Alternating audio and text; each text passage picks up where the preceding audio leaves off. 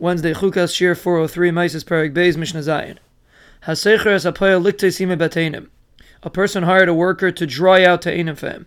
Omole hamanas sha'ichel teinim. And he made a tanai with the owner that he's allowed to eat teinim. Oichel upater. He's allowed to eat and he's pater from Meiser. Because it's not considered like a mekach.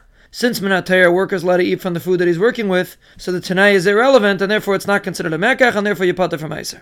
Amanas sha'ichel aniyu b'nei beisi, but if he made a tanai that he's going to eat, and his family members will eat, or his son should be able to eat instead of him, he could eat and he's pater from Meiser because it's not considered a mekach. But his son has to take off Meiser before he eats, because since he doesn't have a din to eat Minatayah, so therefore the tanai is a mekach, and a mekach makes you chayiv in Meiser. If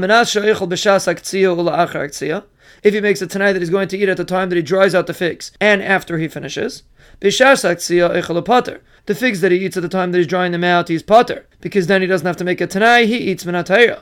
But the figs that he eats after he dried them out, he's chayiv, because now he doesn't have a din to eat Minatayah. Once he finishes the job, there's no halacha Minatayah that he can eat. So therefore the tanai is considered like a mekach, so therefore he has to take off Meiser.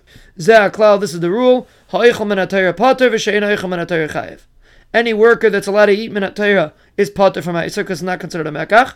And if he doesn't eat Minatayah, he's chayiv in Meiser.